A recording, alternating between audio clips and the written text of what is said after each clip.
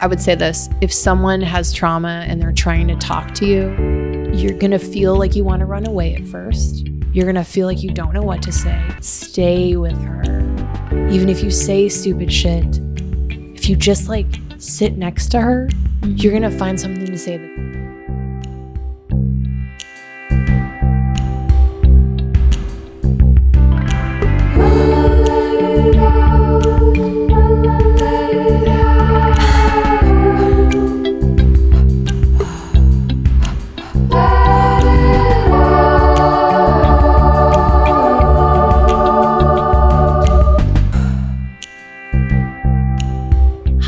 Welcome to the podcast. I'm Katie.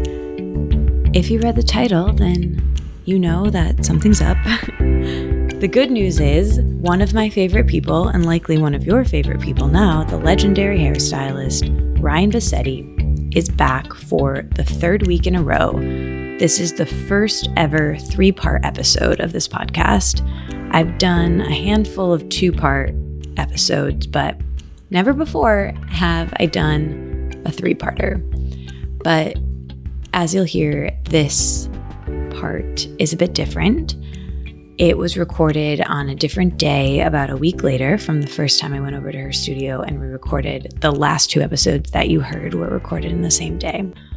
Which brings me to the bad news, which is that something really bad, really terrible happened to our friend Ryan. And by now, if you listened to last week and the week before, you maybe feel like you know her, or maybe you do know her if you're listening to this and you're one of her friends or family, or she's taken care of you and she's done your hair.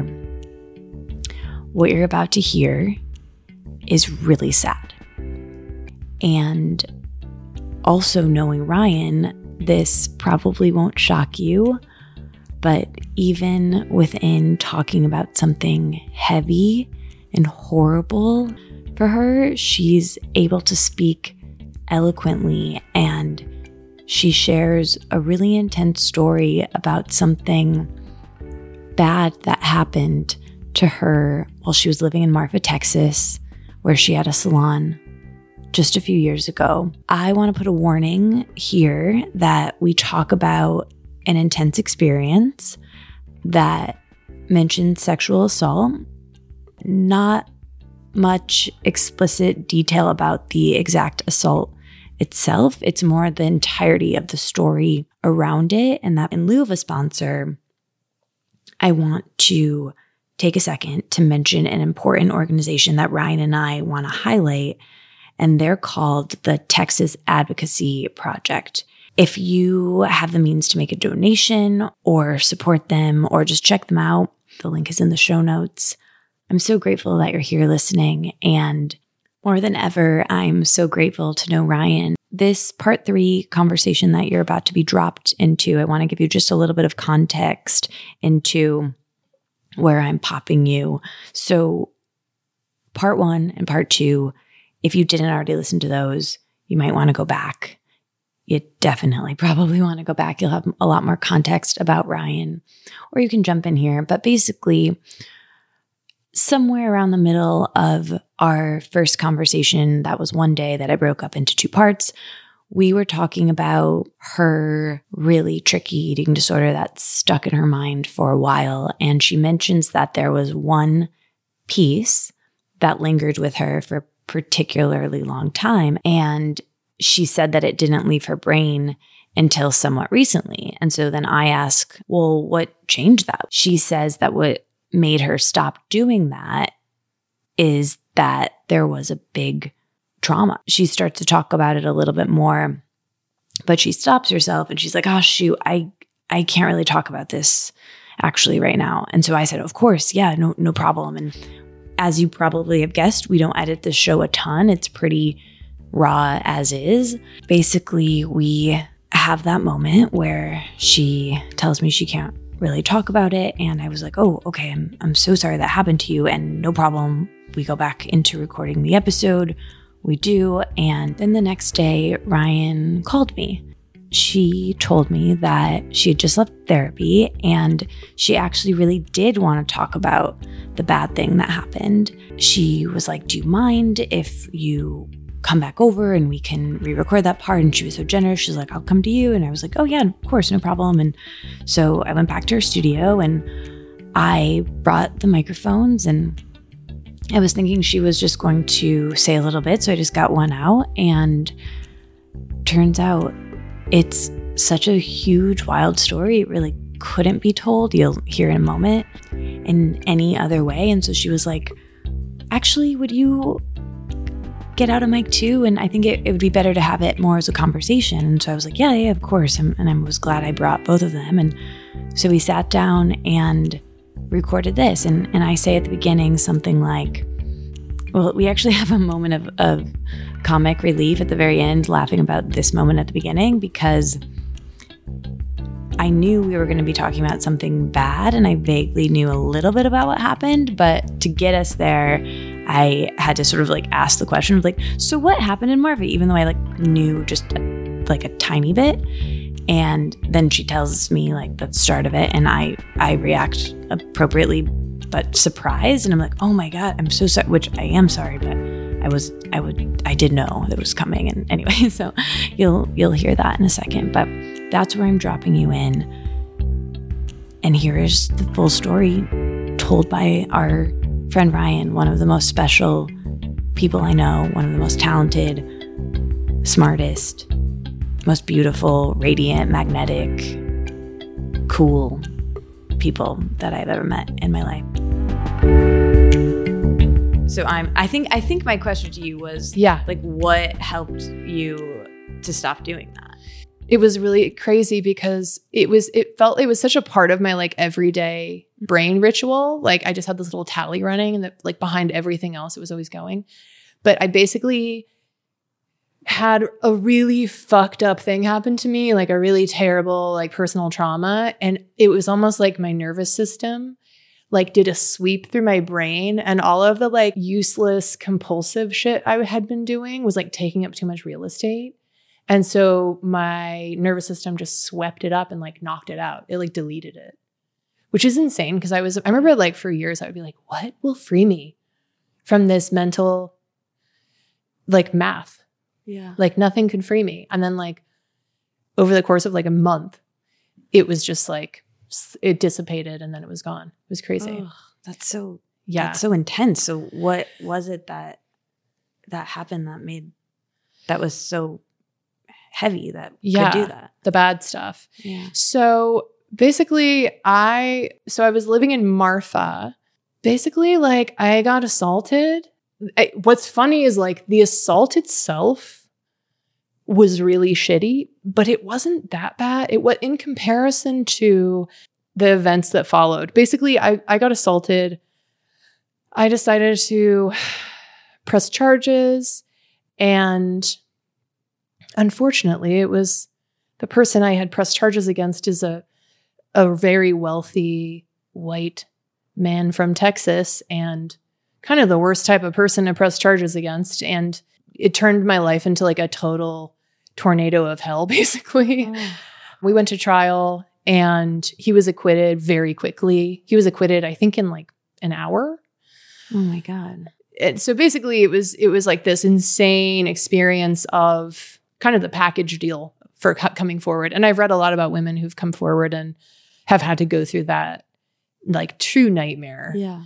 And in Marfa, it was specifically a nightmare because it's such a little social microcosm there. I would say a majority, over 50% of the town were clients of mine. And because of who this person is, by the end, probably 10% of those people were still talking to me. Oh my God. And when he was acquitted, I had to leave. Like I couldn't stay in Marfa. Oh, Ryan, the social like intensity of that. Because of that, it was like, yeah, I developed like, there's all this crazy PTSD in my life now. And when I left there, I felt like a tattered rag of a woman. And then I came to LA, and it's been so beautiful. I feel so lucky. Like every category of my life has like kind of blossomed. It's funny because now that I'm here, people ask me whenever they hear I've been to Marfa or lived in Marfa, they're like, oh, what's it like? What's it like? I think there's a lot of folklore about it being this kind of liberal bubble town. It's Texas, but it's not, everybody there like voted for Hillary, and watching how people flipped when they realized what their social consequences would be for like believing me were fucking crazy. It was so insane. And I do want to say that there is probably like, I would say he's like a hero person for me. So after the trial, listen, the trial was such a nightmare. I can't even tell you. I mean, the district attorney, we had an attorney come with my parents. So my parents came to support me. Thank God. The defense had pulled a lot of crazy moves that I think, having spoken to a lot of attorneys in other states, you can only do in Texas. Like his defense team had moved. They had the trial moved out of the courtroom. So we weren't in the official courtroom in Marfa. We were in the like funny little room with like old carpet and folding chairs where they have like city council meetings. And they'd also had all the recording equipment removed. So there's no record of what was said to me. Oh yeah, the district attorney, she had called a lot of people to be witnesses for me, like character witnesses. And by the end, she'd canceled all of them. I had no one to show up. Why? She wouldn't say why. It's all speculation. I don't want to say, I don't want to get in trouble, but we had a friend who's an attorney come, and she was like, something happened. Like, she's not on your side. And that's not correct because she was the district attorney. She was my legal counsel. Right. And so I walked into the trial. She refused to talk to me before the trial. She wouldn't help me prepare. Oh my God. She wouldn't meet with me at all. And my dad went with me to like sit and wait for her because he was like, we're not going in there until you get to talk to her. You're not going to like walk into like a firing squad. Yeah.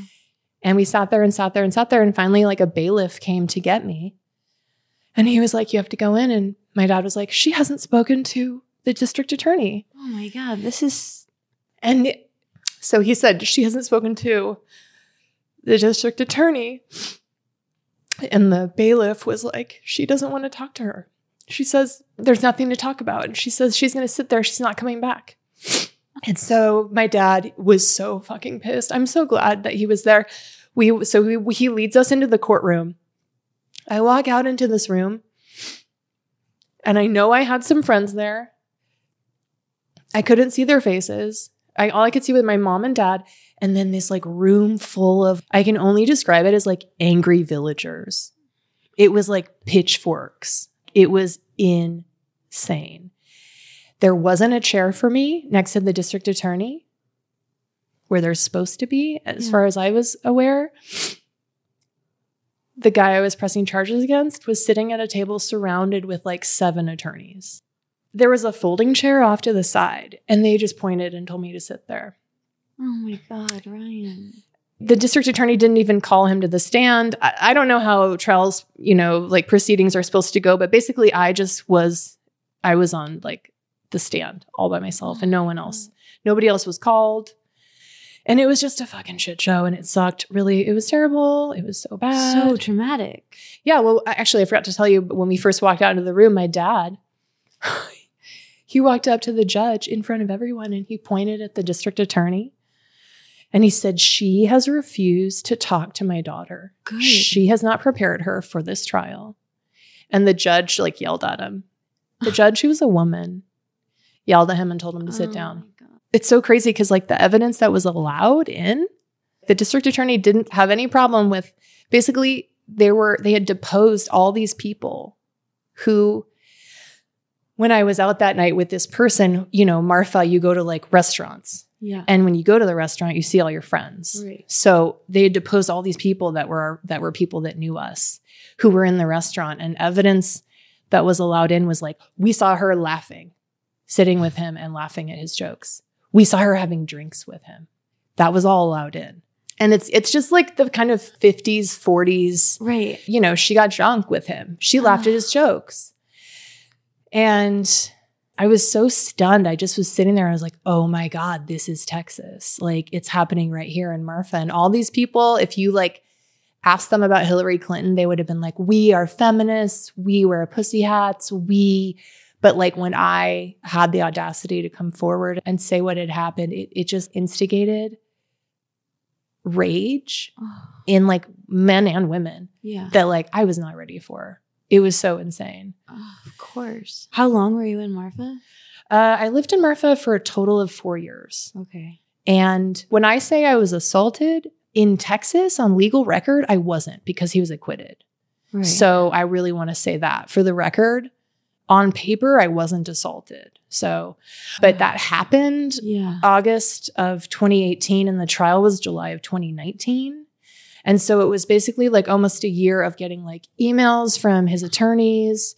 They subpoenaed my cell phone. They were trying to find evidence that I had like seduced him. Oh my God. It was so insane. And so over that time, it was like my nervous system started shutting. Of course. And that's when like the whole calorie counting just like went out the fucking window. Cause I was like, I'm in like survival mode. Yeah. I'm having clients leave. Yeah. It affected your safety, your security, your bottom line, your community, your connection, your whole body is on high alert, and you'd made a life there, and then it was completely shaken in every single possible way. That's horrific. Yeah. It really hits you in that primal, like getting evicted from a tribe kind of thing. Totally. It was so crazy. Oh, so I'm so sorry. Thanks, babe. I mean, first of all, I want to say these people are like very bad people. And what they wanted was for me to like disappear. And I think that my life right now is kind of like my victory over them. Yeah. Because like all I did was leave and go to a place where my business would grow like threefold. I would like find my life partner. Yeah. I would walk into like a community of like the most beautiful friends I've ever had. And on top of that, I am very articulate. I remember everything that happened to me in that courtroom. I feel fierce. I feel fierce in my belief. I know what happened to me. Yeah. I don't care that he was acquitted. And I'm not just willing, but very interested in like talking about my experience and supporting other women who've come forward. I feel like now I know the like roadmap and I know what to expect. And I've talked to like clients have come to me now to talk about like what to do and if they want to come forward. And I'm like, oh, I know I can help you. So I think that they failed miserably. Yeah. They kind of tried to murder me. I can't really describe to you what that trial was. It was like a full witch trial. I feel like what's the cheesy saying, but like the best revenge is happiness, or like living your own life. And I'm so happy that happened for you. But the thing is that you didn't know that it was going to turn out this way. So when you have your whole life shaken, the dark before the dawn, when you're just in the dark, that's so intense. Oh, dude.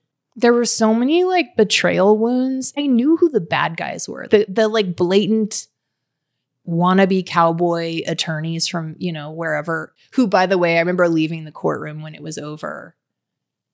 And I was like getting pushed into my parents' arms, and then they pushed me into the car and we just fucking drove to El Paso. I just remember I'd been like weeping, and I just looked out at the door, and like he and the whole crew of these fake cowboys were smiling and high-fiving.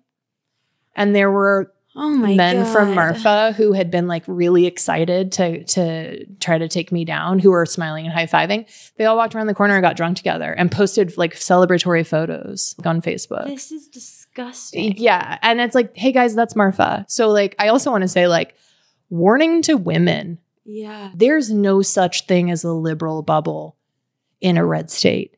And certainly not Texas. So like that goes for Austin, Marfa. What you're up against doesn't matter that there's like country music and tacos. When shit goes down, if shit goes down, you're dealing with fucking Greg Abbott and Rick Perry. There's like a lack of laws. It is truly lawless. Like I had so many attorneys I was calling when I was getting ready for the trial who lived here, who lived in New York. And I was telling them what was going on. And they were like, Ryan, this is super. If this was in our state, this would be illegal. But in Texas, there aren't laws. Oh my God. That's on purpose. It's so that people like this person can do what they want and have no consequences. And it was so insane and sad to hear that. Yeah. Because I would like go and work in New York City. I would go to Portland and work. And I would be in those places and I'd be like, God, if I lived here, I'd have help. But in Texas, I don't. And I asked for help from other attorneys and everyone was like, oh, no. Like, you don't want to mess with the district attorney. She'll have your back. Like, you don't want to bring another attorney in. And then like what she did, it was so crazy. So I don't know how legal or illegal anything was, but that's what happened. And when I tell, again, attorneys in other places, they just look at me and they're like, I'm so sorry you were in Texas, because that's kind of the only place they could get away with that kind of thing. Oh my God.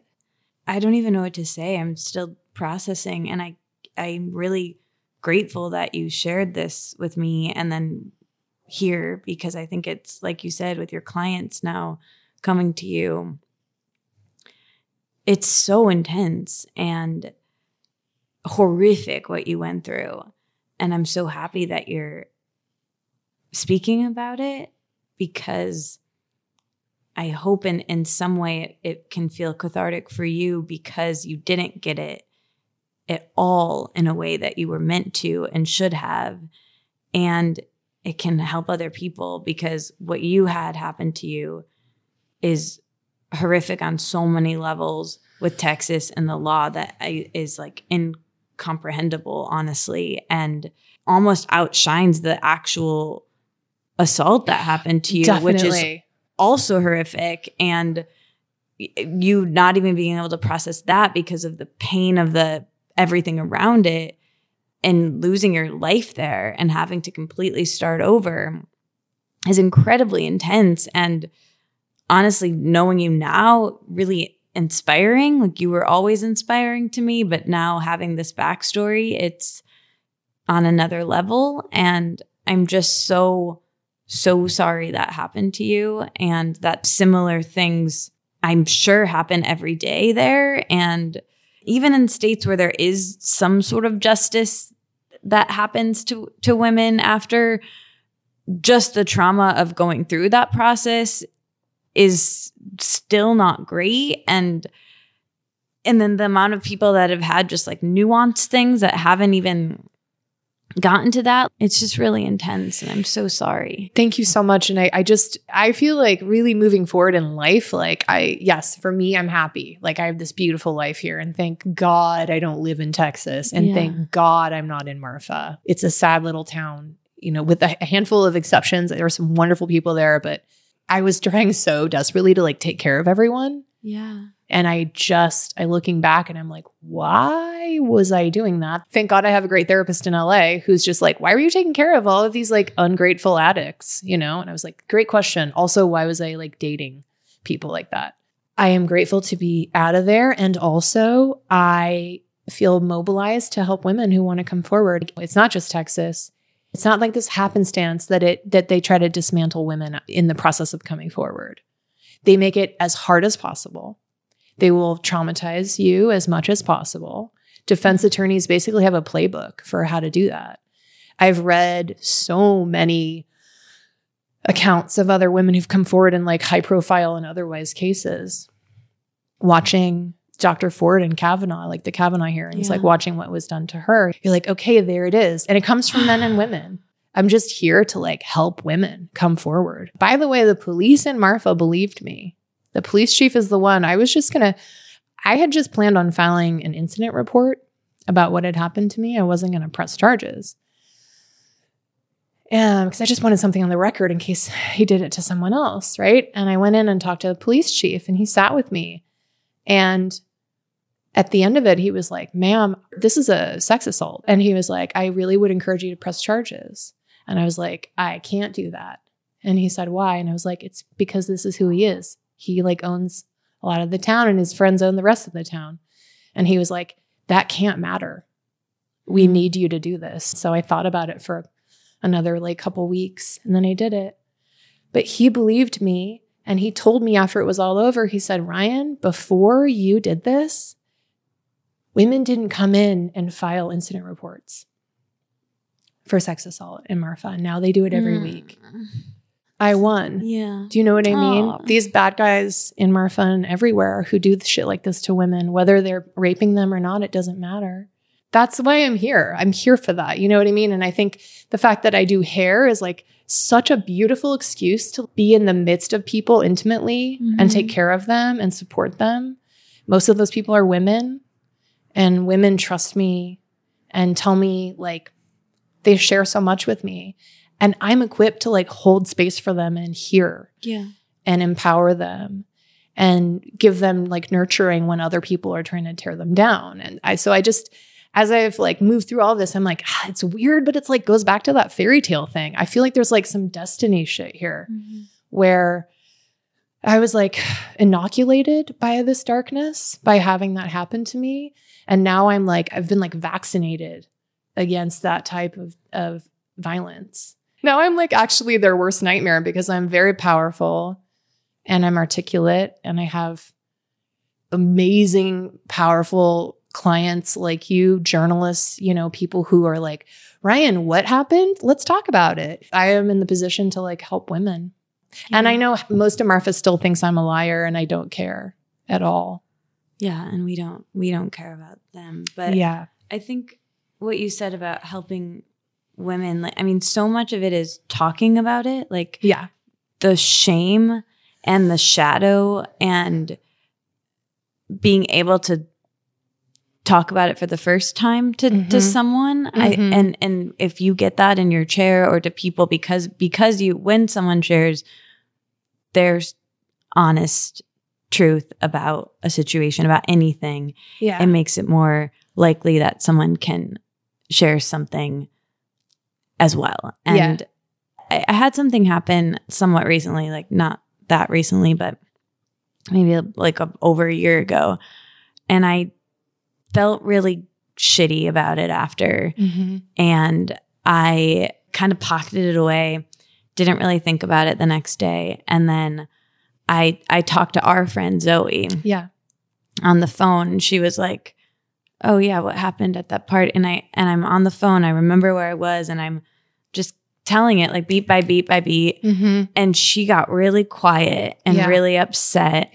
And was able to be like, that was really bad. And she like explained how bad that was and that person. And I hadn't even clocked it. I knew I felt off and I felt bad that happened. But I had all of these things at the ready, but I did this and I said this and I was wearing this. I know. It's the first thing you do is you start going through like, how am I culpable? How did I do this? Because society really wants you to feel that way. Like they're like, yeah, you probably seduced him. Everything is coming at you, telling you as soon as you get assaulted that it's your fault. Right. And if I wouldn't have talked about it, if I wouldn't have said it, and I didn't even really want to, like I remember she kind of pulled it out of me. Like I didn't even want to say it out loud. Because I felt embarrassed. And I didn't like that it had happened.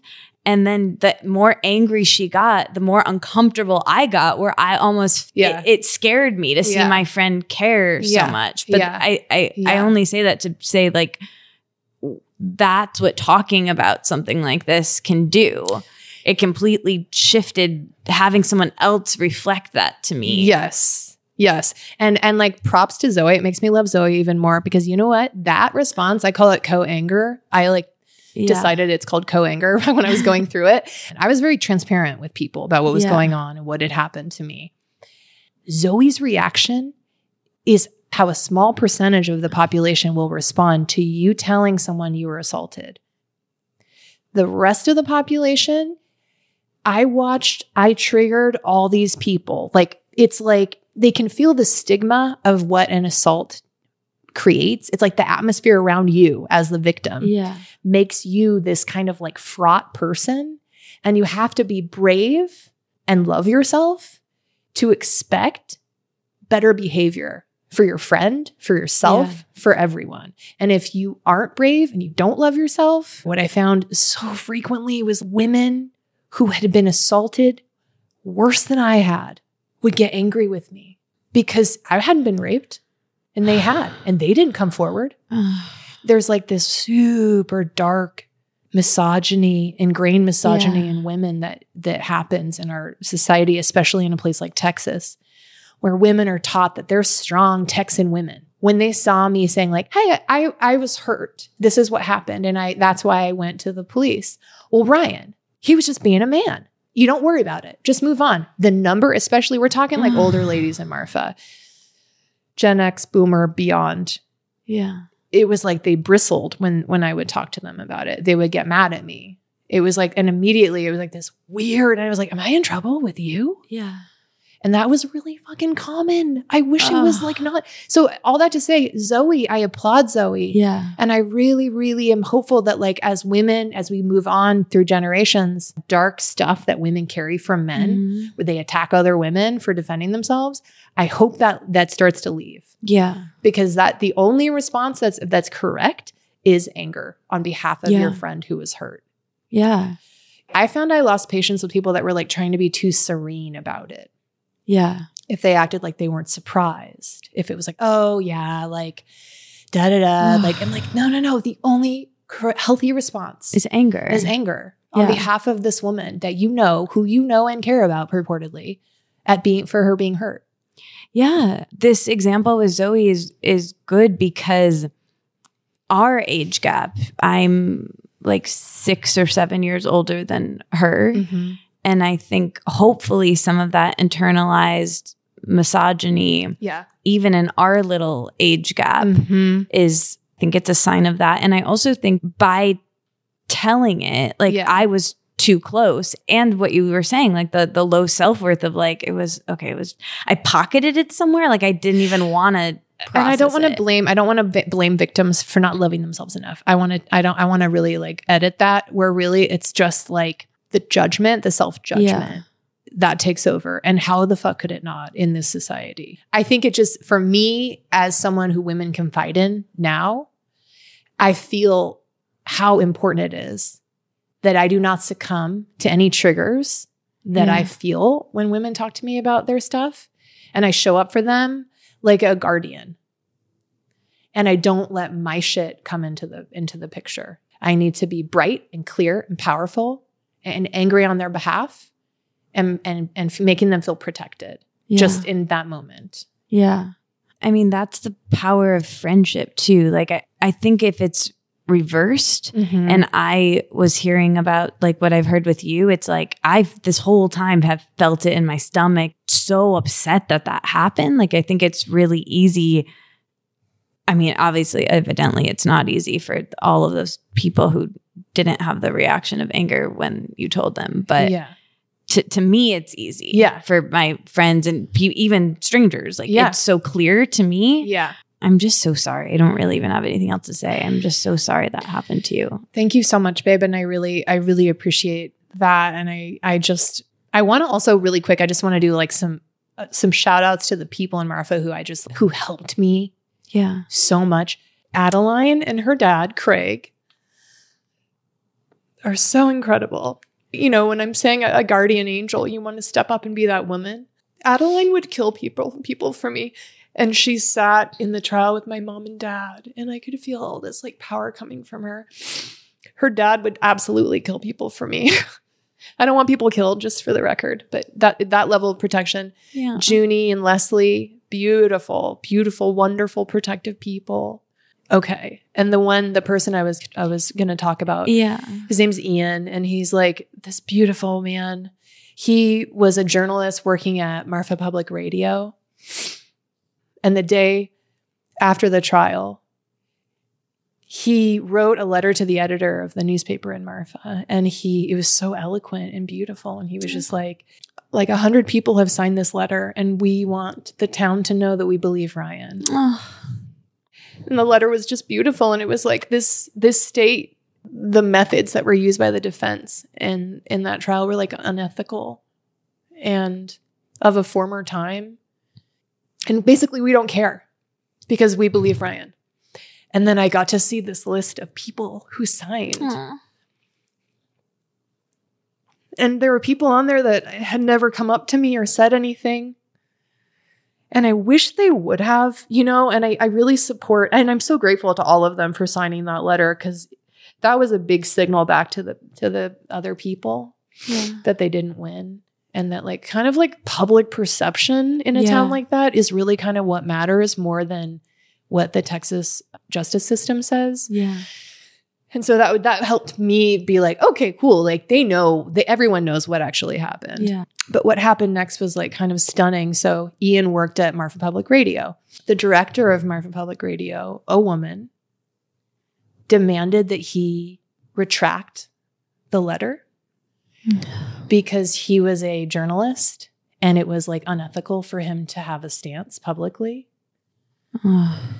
And he refused, and then he quit his job at Marfa Public Radio. Oh my God. When I was able to call him and not just like bawl on the phone, you know, when I was like, I just was like, you are this beautiful person and you're my hero. And I just couldn't be more grateful to you. And he was just so soft-spoken and beautiful. And I was just, he's so strong. And so to everybody on that list, like, thank you so much. And I really don't want to like make the message, you know, be like, oh, all of Marfa sucks. But there's like a big healthy contingency of really sad, bitter people there who were too excited to have the opportunity to come after me for like a myriad of reasons that I won't bore you with. But all that to say, and now I'm here and I have this beautiful life that's so much better in every single way. And I don't know, I'm just grateful. I'm grateful for all of it. And I really want to make it known that like, I am here to support women who are coming forward. And I have a lot of attorney friends in my life. And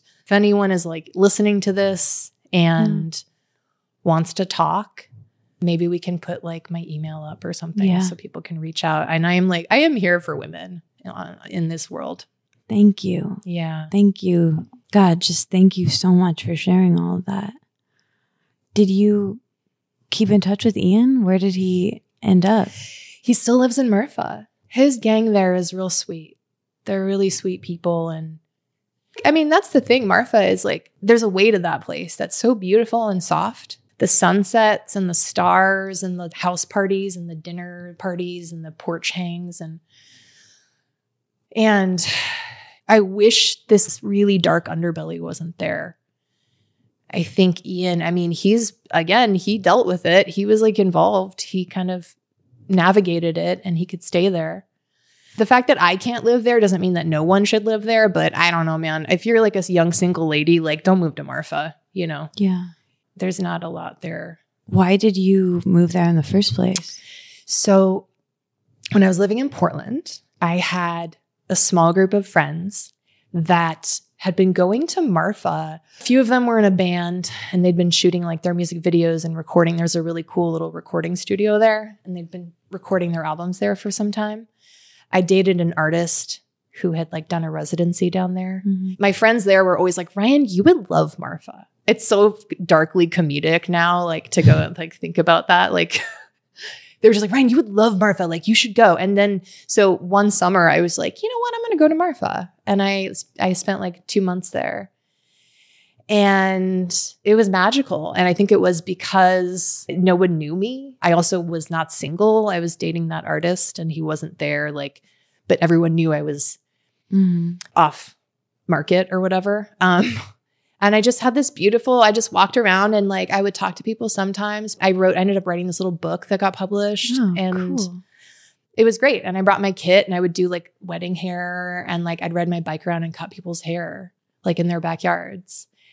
And then after that first summer, somebody was like, hey, Ryan, can you come back in like 3 months and do my wedding? And I was like, hell yeah, dude.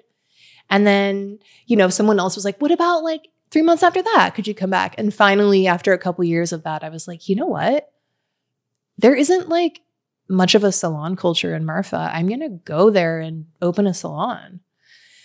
And I did. And it was beautiful. And I think that if I had been like I think what I looked like made me problematic in the end. The fact that I never really dated anybody there made me a problem. Texas women and women who've been socialized by Texas do not take kindly to like hot single ladies coming into their realm. You're kind of seen as like And in Marfa, and any single woman who's lived in Marfa will be like laughing right now listening to this, being like, that's exactly what it's like. You go there and it's like every woman who's married or with a boyfriend is like assumes you're there to take their person from them. And you're just like, nah, I'm good. I don't want your boyfriend or husband. It's just over time, you know, you're at parties.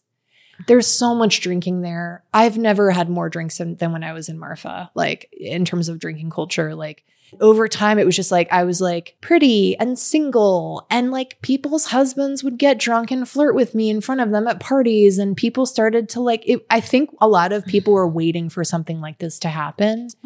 So then when it did, they were like, exactly. That's what she does. Like they were waiting. It was crazy. And then in that courtroom, I was like, yeah, you're here. Of course you're here. It's really fucking crazy. I mean, it's like a terrible, horrific Scarlet Letter. It is the Scarlet Letter. Sorry, not to yell, but like when I left, I was like, I'm fucking Hester Prynne. Yeah. It's crazy. It's crazy. Having you flesh out a little bit of how you ended up there and that idyllic summer, it's like I can just see the movie version of this, and that's the beginning. And then I'm glad there's a happy ending to this to this film. The happy ending is in LA, by the way. It's not in Texas. I know, which I'm so happy that spoiler alert happened. But like I can just see.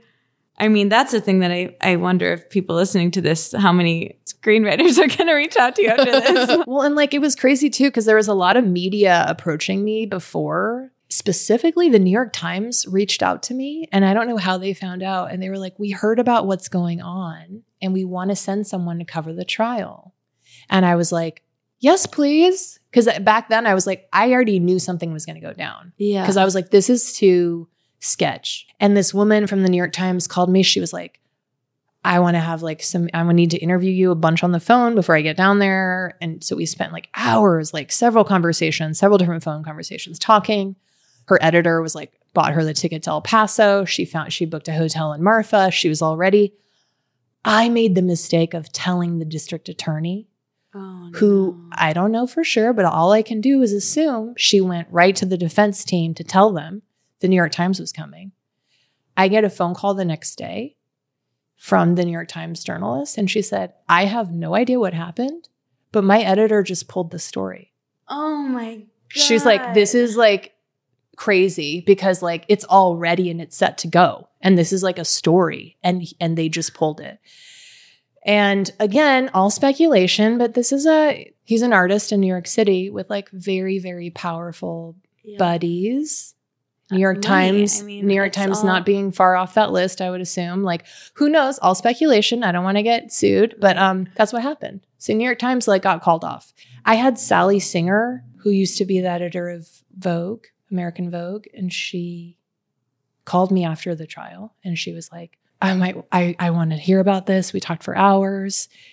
She was like, this should be maybe like an article for The Atlantic. Like, it needs to be, da-da-da. And I just gave her the whole thing and told her all about it, how it went down. And she was kind of like, I'm stunned by this. And I'm worried that if we publish something, there will be backlash for you. And I don't want you to be further victimized. And I told her, I was like, Sally, I don't care. Like, I want this. And she was like, I just don't want to put you at risk. So people have circled this. Like, I mean, are you thinking about that right now? Like, have you shared about, like, how much have you talked about this since? I haven't. I really haven't. Because like so much of it, I didn't sleep more than 3 hours a night for like 2 years after the trial. I stopped sleeping. I lost 10 pounds, which I'm really tall and I looked insane when I lost that weight. And like, I was definitely free falling mentally for a while. And so I was like, hey, guess what I don't have the energy to do is like have like some kind of media fight. And I didn't want backlash from him. Like, I'll never say his name out loud because I don't want him to like have a way of suing me. I was told he mentioned that he would do that someday. And so there's all this, I kind of tap dance around it, but like, absolutely. Like if someone wants to come to me and they have their attorneys and we're covered, like I am, as I said, I'm kind of their worst nightmare because I am like more powerful than I was when the trial happened, more articulate. I have better resources. I have incredible lawyers behind me now. So yeah, I want to talk about it more. But just even this, honestly, has been so beautiful to talk to you It's been really helpful for me. It's kind of the first time. Well, good. I mean, I'm no New York Times, but I'm so grateful that you're telling the story here because it's going to help so many people. And I'm just so happy that for you, this trauma, articulating it, I think is really important. Even though it's hard and even though it's scary. And I know I keep saying it, but I'll say it a million times. Like, I'm so sorry that happened. And it's every detail you keep sharing about it, it's like more, I'm still processing it. It's more wild than the next. And I'm sure there's much that you haven't even said. Yeah. Yeah. I feel like that's the basic gist of it. There are like swirling sub-stories. There are so many crazy pieces and parts of when this was all going down, like fully insane. I'm curious when in time this happened in terms of Me Too, because I remember, what was that, 2017? Like there was such a shift of the conversation around this topic whenever that first story came out. And then there was just so much around Time's Up, like kind of a snowball. And then it was almost like it stopped. Yeah. It was like too much. So where was this in the time? Well, it's crazy actually. Speaking of Time's Up, so Jill Soloway, now Joey Soloway, was a client of mine. And they reached out to me when they heard what was happening in Marfa. And they were like, can I put you in touch with some Time's Up attorneys in LA? And I was like, yes, please. Thank you. Yeah. And I talked to them and they were like, we are so sorry. We can't help you because you're in Texas. There were, I mean, big shocker. There were no Time's Up attorneys in Texas. Right. So I did it. I mean, it happened in one of the worst places. I think Florida might be the only other worst place to have this. You know, like you're talking these like kind of caveman states where it's like great grandpa's rules are still there in place.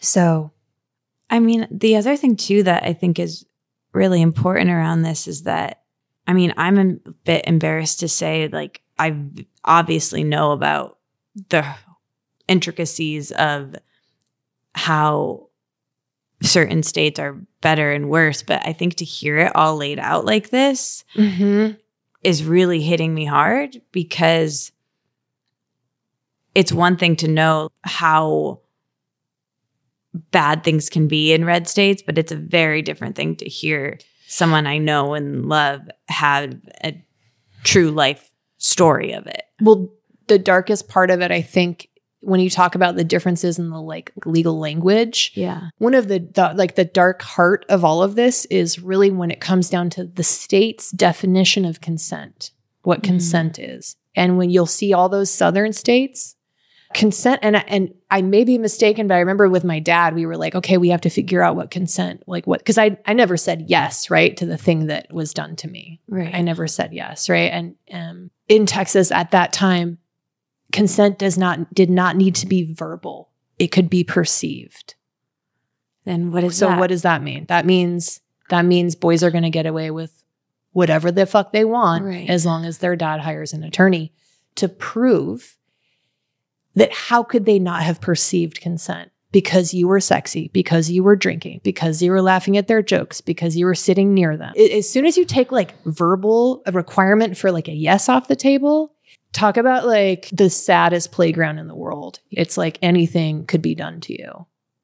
Especially if you were any of those things. You were drunk, you were pretty, you were wearing a short skirt, you were laughing at their jokes. Like, so the whole thing is, if a state doesn't require verbal consent, like you shouldn't live there as a woman. I mean, if you have like the mobility, like get out, dude. When I realized that, I was like, oh wow, so dudes can do and men can do whatever the fuck they want. Yes. And also there are women who don't have the mobility. Exactly. What can we do to like change these laws? Like, we have to like vote people in who will do that. That's how. Tell these stories. Yeah.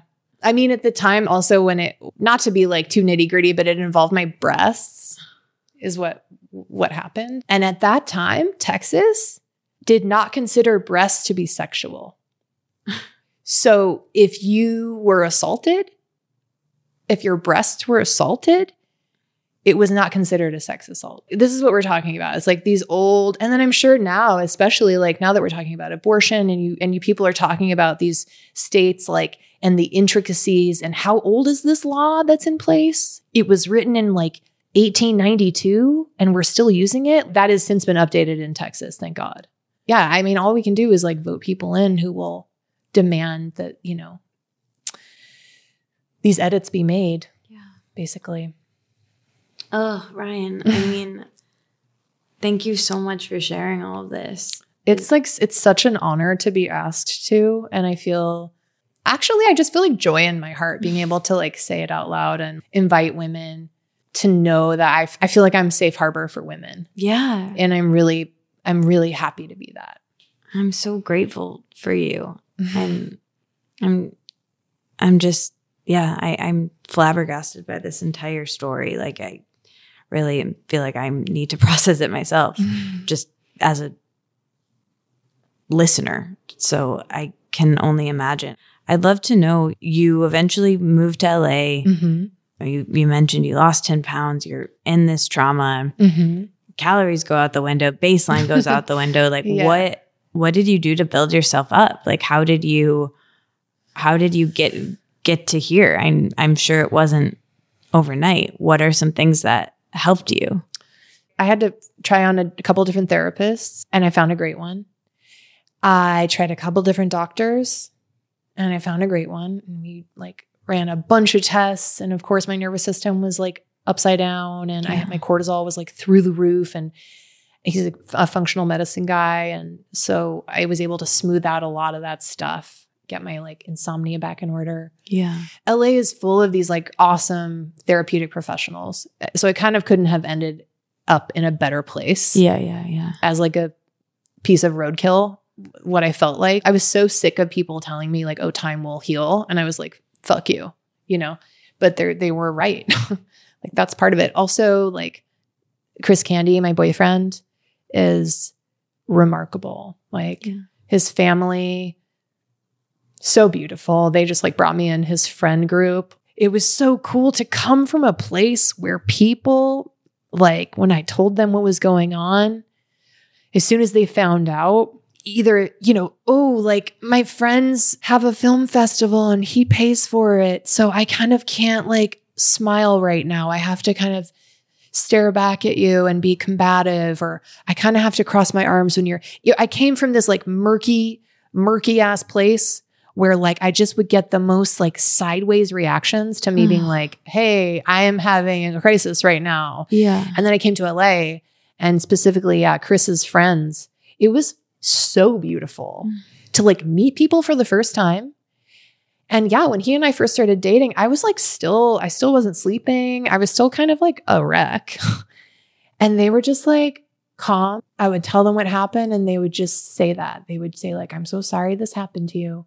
This is bad. And I'm so sorry, which is what you're supposed to say the only and thing. Believe. You know what I mean? Like, yeah, it's not supposed to be complicated. Yeah, it's not hard. They didn't have the like, well, maybe you're lying reaction, which is just like the Marfa way. You're just like, holy shit, dude, what is this? So anyways, all that to say, yeah, like the friend community that I've met through Chris as well. It's just, it's finding my home again. Yeah. It's like the home's been assembled. I have a great doctor. I have a great therapist.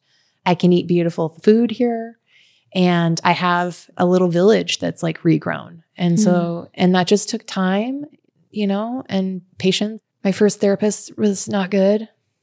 I dated some real dummies when I first moved here before I found Chris. So I had to keep trying. It was really hard at first. Yeah. You know, but just like I hung in there. I'm sure you learned a lot. One of those dummies brought me here, so exactly in a roundabout way.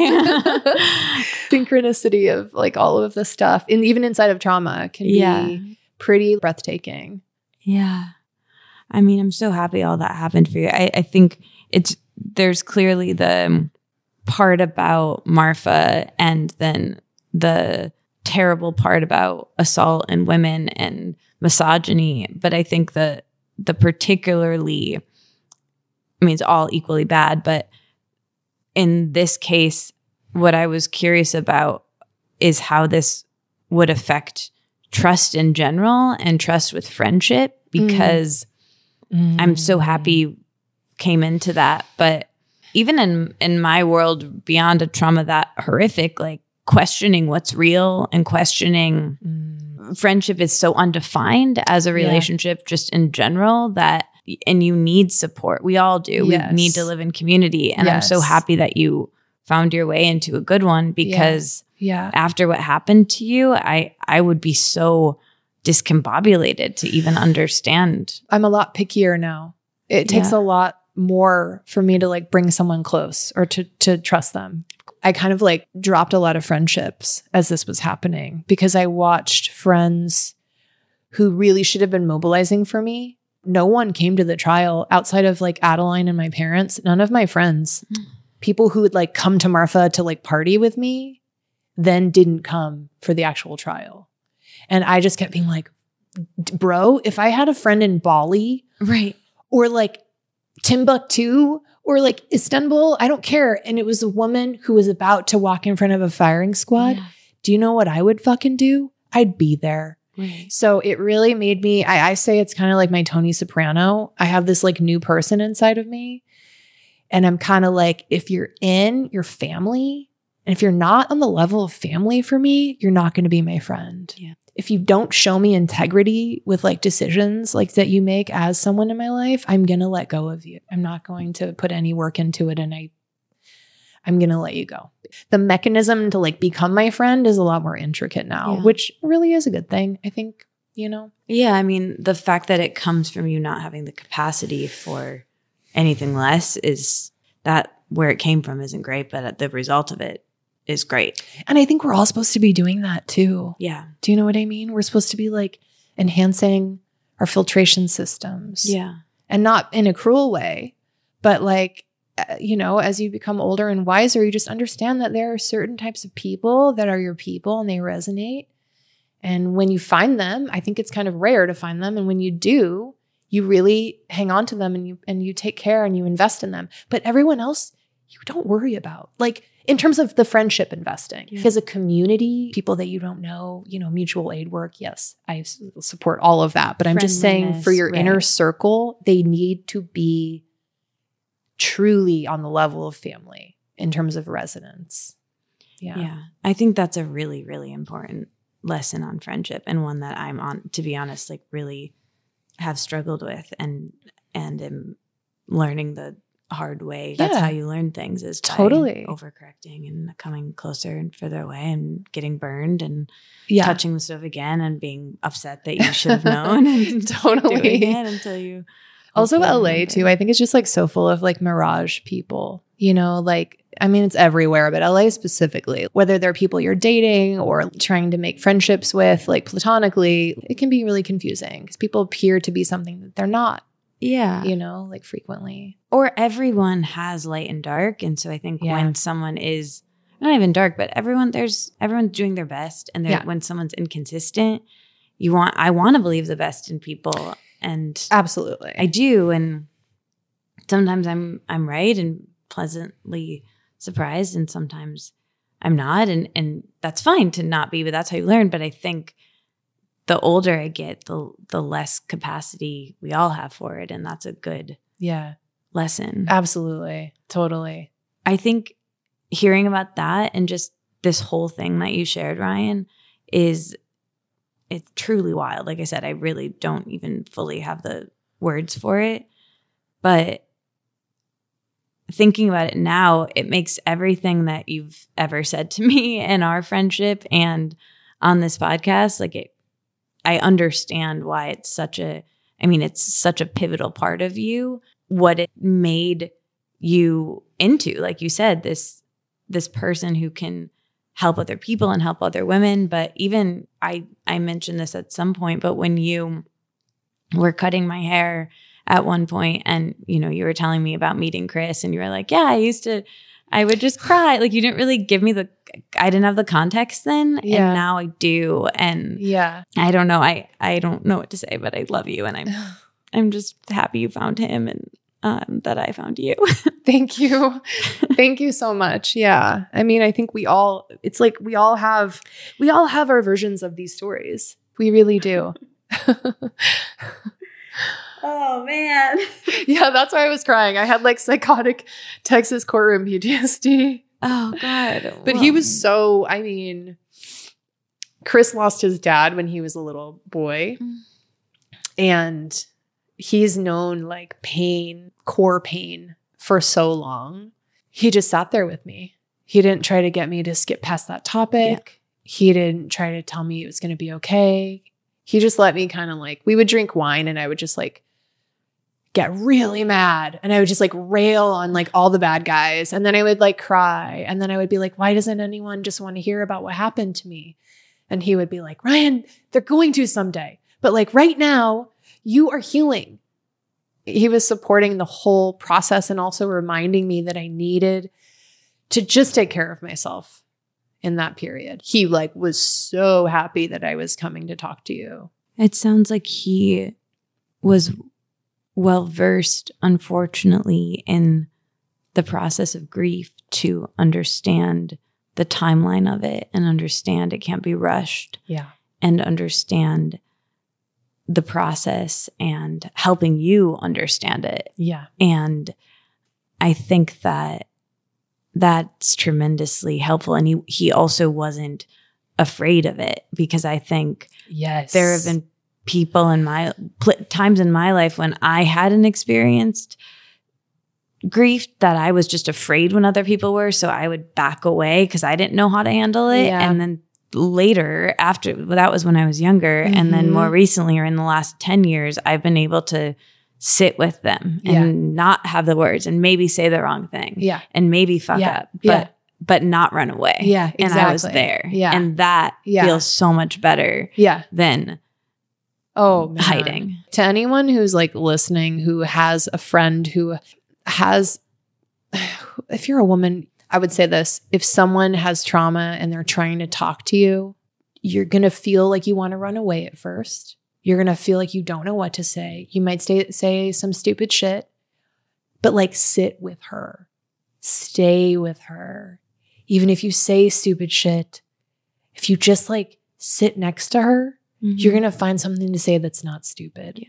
But when I had friends just fucking disappear because it was too uncomfortable for them, let me just tell you, I'm not proud of it, but the Tony Soprano in me has a running list of all the people that did that. And I don't ever want to see them again, because I used to take care of them. I used to take care of their children. There are all these people that just went fucking radio silent. And it hurts like nothing I can describe to have a friend do that to you. So like if you have someone in your life who's wanting to talk about this stuff, whatever it is, please try to sit with them and stay in the room. It's very disorienting what you just described, because it takes off your throw of balance of what is real. Like, this is what I thought this was. And then their reaction being so not what it should be is so disorienting that it makes you question everything. It ends up making, so the dark thing about like what defense attorneys do, their playbook, is to make you feel like a bad girl. Out the gate. It's the first thing they do. Bad girl. When your friends stop talking to you because something like this is happening, all that does is also make you feel like a bad girl. Yeah. So what they're doing is basically working for the bad guys. And I think people, why would they put that together? But I really want people to know that if they're listening to this, like, you start working for the other side when you retreat from a woman who is in this place. Yeah. Unfortunately. I hope those people have learned since. And I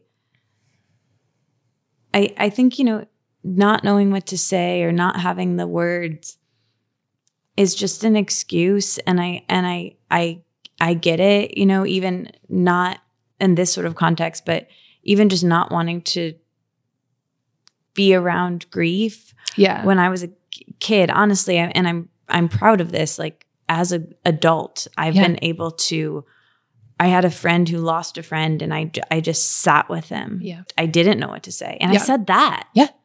And that's better than enough. saying nothing. That's enough. And the more you do it, it's just like any other muscle. And the unfortunate thing is like the more time we spend on this planet, the more people we're going to lose, the more shitty things that are going to happen to women, unfortunately, and the more you're going to need to be there for people. Yeah. So I think ultimately it's like taking care of ourselves so we build up the capacity to be there for each other. Yes. And then doing what you can to be there for somebody else with what you have. And trying to be resourced so you can try to resource other people, because it's obviously really hard to be here. Yeah, absolutely. Absolutely. Yeah. And there's good parts too. Yeah. Thank God. I love you. Thank you so much for doing this. Thank you so much. I mean, honestly, I was telling Chris, I was like, Katie is the bravest journalist I've spoken to, because she wanted to like put me on air. And we're talking like heavy hitter, powerful people backed away from it. Well, I'm running right into it. I'm honestly wondering, okay, so we've been going for an hour and 13 minutes and I want to have all of this in it. Yeah. We were going to sneak this in, everybody, and do this in this one part when we were starting to talk about calories, but I don't want to cut this and I don't want to put this in and then go back to us talking about calories. Yeah. It's okay if you don't have to tell me right now and we can cut this part out, but why don't we do the episode as it is with you even just saying, I don't think I can talk about this. Oh, yeah. And then Great. an addendum. Perfect. This. Great. Yes. And I'll explain that up top, but I just kind of feel like I was full, and I did do one moment of lying in there where we start talking about it, and I'm like, it did, which I knew coming here today we were going to talking about this. I had one moment of acting, which I'm wondering if people will notice. But to be honest with you, I only knew like a very small portion of this. And I like got out a microphone and was going to just be like, all right, you want to tell it real quick? Like I had no idea the intricacy of this. Yeah. I was just like, oh my God, it's a hard thing. You're just like, well, I have to say this and I have to say this too. And then all of a sudden you're like, it's like an hour and a half. No, I get it. But I think that's great. And I think, I mean, to include that part where I'm like, I gotta, because Katie, when she's talking about the previous episode where she was like, so why did you stop counting calories after years of being compulsively addicted to it? And I was like, well, something bad happened to me. And then all of a sudden my nervous system like glitched out and I just like froze. And I was like, I got assaulted. And then we kind of skipped through it. And anyways, all that to say, I was so grateful to be able to come back and be like, can we talk about that? Like I had a therapy sesh after Katie and I did that first episode. And I was like telling my therapist, he's like, well, Ryan, do you want to talk about it with her? And I was like, I really do. So I'm so grateful to you for letting me come back and go deep. Of course. And I'm so grateful to you I always say before we start, like, feel free to stop and start. And if you want to re-say something, call me after. If you think of something you want taken out or you want to add in. And I meant it, of course. And I am so grateful that we're putting this in. And I'm grateful that people get to hear this after knowing you, like after those 3 hours that we had with each other. Yeah. And this is really important. And I really appreciate you having to get your nervous system back in it to tell this, even though that's hard. I think it's really good that we did. So much of the trauma of what defense attorneys do is they're trying to silence you. Yeah. They're desperate to silence you.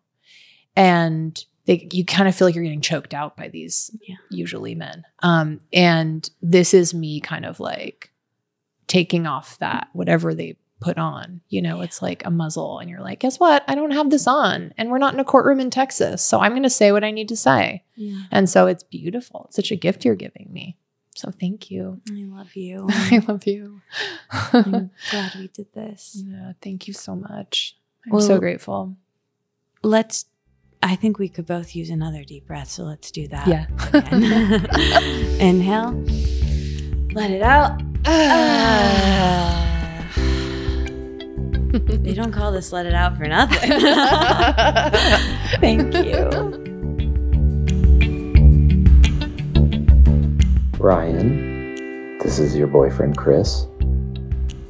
I just want to say that I love you, and when I first met you, I told myself I was just going to continue to get to know you. And this podcast has been great for me because I just keep getting to know you, and believe it or not, I'm learning more about you as I listen to it. All my love. Chris. I mean, there really are no words to say. I am just grateful that you listened. I'm grateful to Ryan for telling the story. I am so sorry that this happened to her. And again, no sponsor this week. But please check out the organization that we want to mention, which is the Texas Advocacy Project. The link is in the show notes. Again, thank you so much to Ryan, and I'm truly so in awe of this individual, more so after this conversation than even before. And I really, really admired her so much just from the little that I knew about her. But after these last 3 episodes, I feel closer to her, and, I was thinking about how I met this special, wise person. And we talk about it a little bit in the earlier episodes, which I've received more messages from people about the last 2 episodes than maybe any other episode I've done in the last 10 years of this podcast. So it just shows how special Ryan is. And it's really unsurprising. I was thinking about how we met early in the pandemic. My friends Savannah and Karina and Zoe would talk about Ryan as this former model who was so cool and talented and also a hairstylist. And, she became a character, like this mythical figure who my friends would talk about. And a couple years later, I was in Zoe's kitchen and I came over. Zoe was getting a haircut. And then there she was. I was just mesmerized watching her dexterously cut Zoe's hair, all the while telling an incredible story. And Zoe's hair looks amazing, somehow looks longer, even though there's a ton of her hair on the floor. Ryan's really warm, and she didn't cut my very broken LA hard water damaged hair that day, but she did touch it in this way that made me feel like somehow, some way, someday it was going to be okay, that my life somehow was going to be okay, but take a while. And turns out she was right about both. My life and my hair improved here. And a couple of years later, when it was longer and better, but I needed a trim, Zoe encouraged me to book an appointment with Ryan. And she was like, look, honestly, she's the best. And she's really fun to talk to. Zoe's always right. She gives the best advice, Zoe and Ryan. Zoe is someone in my life who is incredibly solution-oriented and wise, even though she's quite a bit younger than me. And not that age ever matters with that, but, if Ryan calls herself a baby elder woman, then Zoe would be a infant, fetus elder woman full of wisdom. But anyway, Zoe's always right. And so I make the appointment and I'm sitting in the chair with Ryan and I'm having the best conversation with her. And Zoe's right.